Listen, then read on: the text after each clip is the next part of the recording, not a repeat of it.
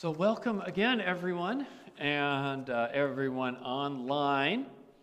Now you know why I have you sit for the reading, right? Aren't you glad I didn't make you stand for that one? I don't know how well you resonate with that feeling, the feeling of being stuck. I kind of thinking about Ezekiel, got me thinking about being stuck. You know, where you look around at the problems you have and the things you're dealing with, and they get to feeling so absolutely overwhelming and insurmountable that you don't even know if where to begin. And you know those days, right, when you look at everything that has to be done and everything you're supposed to be doing and all the expectations that come your way, and you just don't see a way out. Not at least an easy way. Now, it could be that there's too many things. It could be that it feels too complicated, that there's not a solution. But either way, it always feels outside of your control. So what do you do when you feel overwhelmed? Do you work longer? Right, that's one way. Double down. I got too many chores, so I'm going to work myself to the bone till they're all done. That's the type A answer. Do you push it all away and pretend it isn't there? That's the type B answer. Or do you go an unhealthy way? Do you start drinking more? Maybe I don't think about it. Pretend it's not happening. Turn on the TV and watch March Madness. Watch Fairleigh Dickinson knock off Purdue.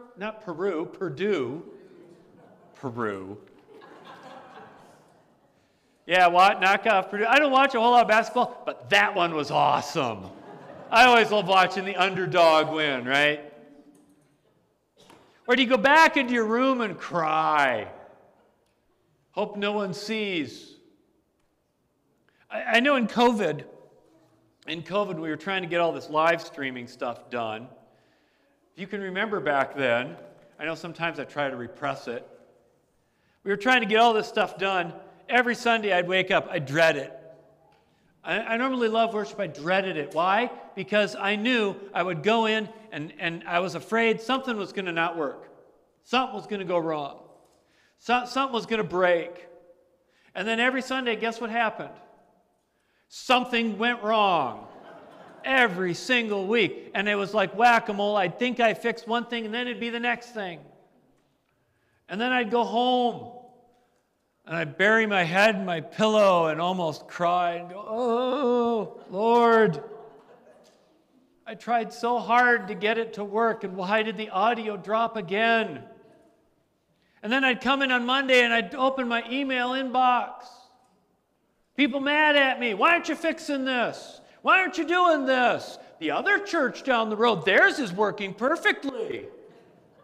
I'm like, yeah, because they got 5 people paid $100,000 a year with PhDs in this stuff. I'm not an AV tech. But so I'm sitting there every week, 10, 15 hours, watching YouTube videos, reading instruction manuals. Still couldn't get it. So I got down on my knees. It's moments like that, right? Got down on my knees, frustrated, and I just wanted to get there. And I was like, God, send me a sign. What should I do? And then I can hear God saying, well, Lars, you remember what I said in Luke. It is a vile and adulterous generation that asks for a sign. And I said, I don't care if you want to call me vile and adulterous. Just make my audio work. Make my signal not drop. Well, it wasn't just one thing. We did figure it out. And we got what we got today, which has worked pretty well most weeks. It will never be perfect, but I've given up on that expectation. But it's those moments when you're down, and you have that paradoxical problem of having to be really creative and innovative while at the same time you're exhausted and you can't think a creative thought at all. When it's hard to even imagine a possibility. When you know, before you were dreaming and what's our 5-year plan and where are we going to be a decade from now, and now it's like, I just got to make it through Tuesday. I can't think of the future. I need a vision, God. That's when you need a vision. You need something to kind of shake up your thinking. Most of the time, I think, when we think of visions from God, Right? When you think of getting a vision, what do you think of? Aside from the corporate trainer who's telling you about, the new sort of, we're going to monetize our assets to reprogram our innovative something or other. You think of a vision. What's a vision? Is it always some weird thing that you see when you're tripping out? Dude, those pink elephants keep spinning around and round. Took me a while. I never understood that children's movie well. Now I'm like, whoa. Or do you think of visions as seeing as like predictions? I think we think of those sometimes as predictions, right? The vision is going to show me what's going to happen in the future. It's going to show me where the box is hidden under the Vatican that is the name of Jesus' wife. But in the Bible, most of the time, when people have a vision, it's one of two things. It's either God shows up and gives this incredible, amazing thing, like God's really present. Like God will take the prophet right up to the throne room, and there'll be lights, and there'll be robes, and it'll be awesome, and the prophet will go and go, those visions where you feel like God is really there and really present, and you wake up, and you've got this perfect peace. And then there's the other kind of vision, which is designed to kind of jar your thinking, to throw you off, to get you to see problems and things in a new light. And how do you jar thinking? You show something that you don't think could happen. Something that'll blow your mind, something that defies all the regular rules of what you expect, that will defy all your expectations of the way things are. It's like getting your mind untrapped from the thinking that it's in. You see this in problem solving. It's kind of a problem-solving thing sometimes, right? I don't think in churches we're always good at problem solving. It's sitting down and going, well, if this doesn't work, let's throw out a bunch of ideas. But how's problem solving? You see this a lot in challenge courses. I'll use this example. The challenge course is one where corporate takes you away for an entire weekend so that you can build synergy or something like that. And the classic ones, we did this at camp, was the platform challenge. Can we get the platform up there? There we go. I was working hard with graphic designers again. Platform challenge, lots of variations on this. The basic gist is you got these two platforms, maybe about 4 by 4, and they're not very high off the ground, 6, 8 inches, something like that. And the goal is to get everybody from one to the other. But they're just far enough away, you can't jump it. And they'll even give you a board or two. They'll even give you a couple boards. But the board doesn't quite stretch it. And even with the board, it's just a little hard to jump off it. So you got to problem solve. And you would see these groups. You get these groups together and you put them on the board and you're like, okay, here's your thing. You got to get everyone from this platform to that platform with these two boards. Oh, and it's lava, right? The floor is lava. And I've seen groups do this where, they practically were coming to blows, trying to figure out how to do this. Because you can't just put the two boards together. They fall in the middle, and then they burn because it's lava. And they will start arguing, and they'll bicker, and they'll fight, and they'll yell at each other. Literally, I've seen groups almost come to blows. I've seen people march off like, I don't care if it's lava. Ugh. Well, you got to start thinking of a different way, right? You got to start thinking outside the proverbial box. And somebody will come along, the engineering student will come along and say, why don't you use a cantilever? And everybody goes, what's a cantilever? It's like, that's that thing Frank Lloyd Wright used so he didn't have to have pillars. Basically, it just means it juts out, but you got to have weight to hold it up. And so maybe if we all jump on the board at the same stand on at the same time, there'll be enough leverage to walk out. So here's a solution. There's your solution. See, worthy of an IKEA box. You have everyone stand on the board, and that gives enough weight, then you can lay the other one out there, and then that's enough to go across, and the next person weighs it down. Like I say, there's variations on it, but the problem is that you have to think of the problem in a different way. And if you just think of everything in the normal way you do it, you're never going to solve it. And so it's an exercise in becoming more of a dreamer, a fixer, than just being a realist. Because realistic thinking can get you stuck. Realistic thinking comes when you get to things like bridges. I always think of the realist thinker as the one who sits there when the bridge is all washed out. Right? There's a beautiful bridge in town, and a flood comes and it washes it out. And the realist looks at that washed out bridge and just thinks, oh, I remember when the old bridge was so wonderful. I drove my first 1972 Mustang something or other. I don't know what they called the 72 Mustangs. Oh, and I had my first kiss on that bridge. Don't tell my dad. Oh, and that bridge was so great. We'd go fishing off that bridge, and it worked so slick. Well, the bridge is gone, dude. The bridge is gone. We got to make a new one. Oh, let's build it like it was before. That was a great bridge. Well, you can't. The banks are half gone. It's all waterlogged. You know, you can't rebuild the bridge. But you know. They're like, well, why don't we try something else? That won't work. We tried before different ideas. That was the bridge that worked. The realist is the one who looks at it and says, you know what? There's a problem. It's not going to solve. There's nothing you can do. This is the way it is. And then along comes the dreamer, right? And the dreamer says, well, you know, maybe we can't rebuild the old bridge. Maybe we just build the road right down to the bottom. Then we just have a little bridge that goes across, like the Salt River Canyon. And the realist will say, oh, that's stupid. Because the realist only sees the problems. And if you believe that the world works only in a certain way and that things are the way they are, then when you see a problem, then you're done. You hit a dead end. So if I were to, here's how I would draw it. There we go. Because you see, what ends up happening is if you're an ultra realist, you don't see solutions in the future. You see the problems, and the problems look like insurmountable, unchangeable things, and the only possible solution you can imagine is to look back to a glorious past. Don't tell me why I drew it as a castle. I had to draw it as something. The glorious past. And you can't see through it because you're a Marvel superhero who sees with pink lasers. But either way, right? I had to draw it some way. But that's when God comes along, and God gives this crazy vision that's saying, essentially, you're looking at the problem, I'm going to rearrange the whole bricks. I'm going to rearrange it all, and I'm going to show you it rearranged in such a crazy way that you go, whoa, I need to rethink this. And imagine then that on the other side, instead of just a glorious past, the beautiful forest of possibilities.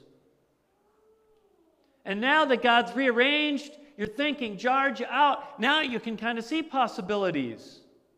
You can start to dream. You can let go of the realism that says things can only be a certain way, the way they are, and the only good was ever in the past.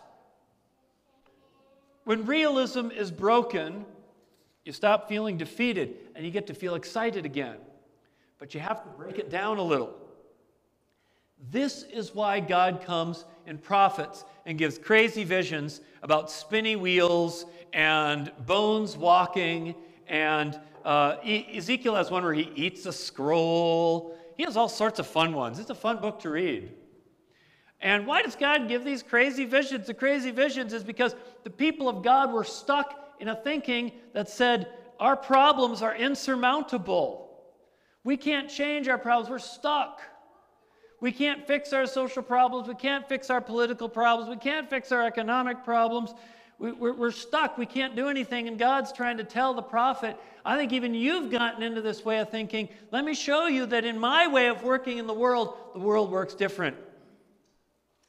God has to show you that God doesn't work the world by human rules.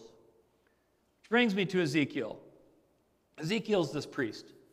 He was actually, they think, one of the temple priests. And when the Babylonians came to Jerusalem, they took all the temple priests away. So he's sitting over in Babylon, what's now Iraq, and Jerusalem's being occupied. The temple's been sacked, but it's not destroyed quite yet. And the people are losing hope.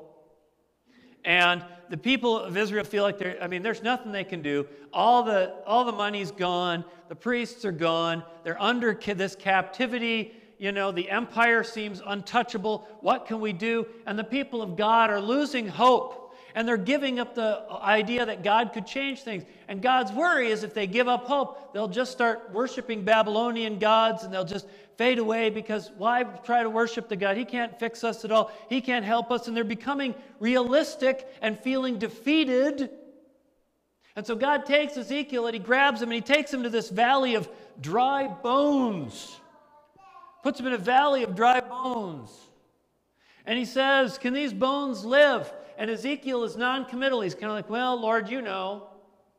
The correct answer should have been, if you say so, they will live. So God says, all right, I tell you to command them to live. And so he does. And he commands the bones to rise, to come to life. And in this vision, it's like they come together, every gory little detail worthy of a CSI episode. Every tendon and muscle and thing, I picture it's like a whole field of giant plasticized Chinese anatomy statues. And the Lord comes to Ezekiel. I still love that one guy, like the DJ down there. Everybody rise! Thumple, thumple, thumple, thumple. And the Lord says to Ezekiel, this is an allegory. This is an allegory. He says, these bones, they're the people of Israel. They've given up hope. They don't think anything can be done. But they need to know that I, the Lord, I will give them new life. I will bring them home. And yeah, it's crazy, but it's designed to get Ezekiel to think differently, to think of the possibilities of what God can do, to get him unstuck from realism, to keep them from thinking they'll be exiles and captives forever. Break the realism, fill them with imagination. This is such an important message today. I really believe it's an important message today because it can get to feeling really hard to be a church these days. You know, it's easy to remember when things were easier. And I think they honestly were easier at one point. We used to joke about old church planters. You'd run into these retired church planters from the 60s. They were like, oh, I know how to plant a church. I'm like, oh, what did you do? You bought a piece of land, you put up a sign that said church, and you watched people show up. Now I put a piece of church, I knock on a door, and it's like, ooh, organized religion. I don't really believe in the cross, but get away from me. Did I ever tell you one time, I was just thinking about this. One time I went down to the cemetery down there on Oracle. I can always forget the name. Evergreen, yes. I'm driving my 4Runner. Got my collar on. So I'm driving my 4Runner away from it. Go winding through the things. There's these two guys walking by. And younger, very skinny, did not look like they'd been living inside houses for a long time. Had bottles of something or other. And I'm watching them cut through the cemetery. And they drive by, and I see one guy sees me, and he goes, "It's a priest!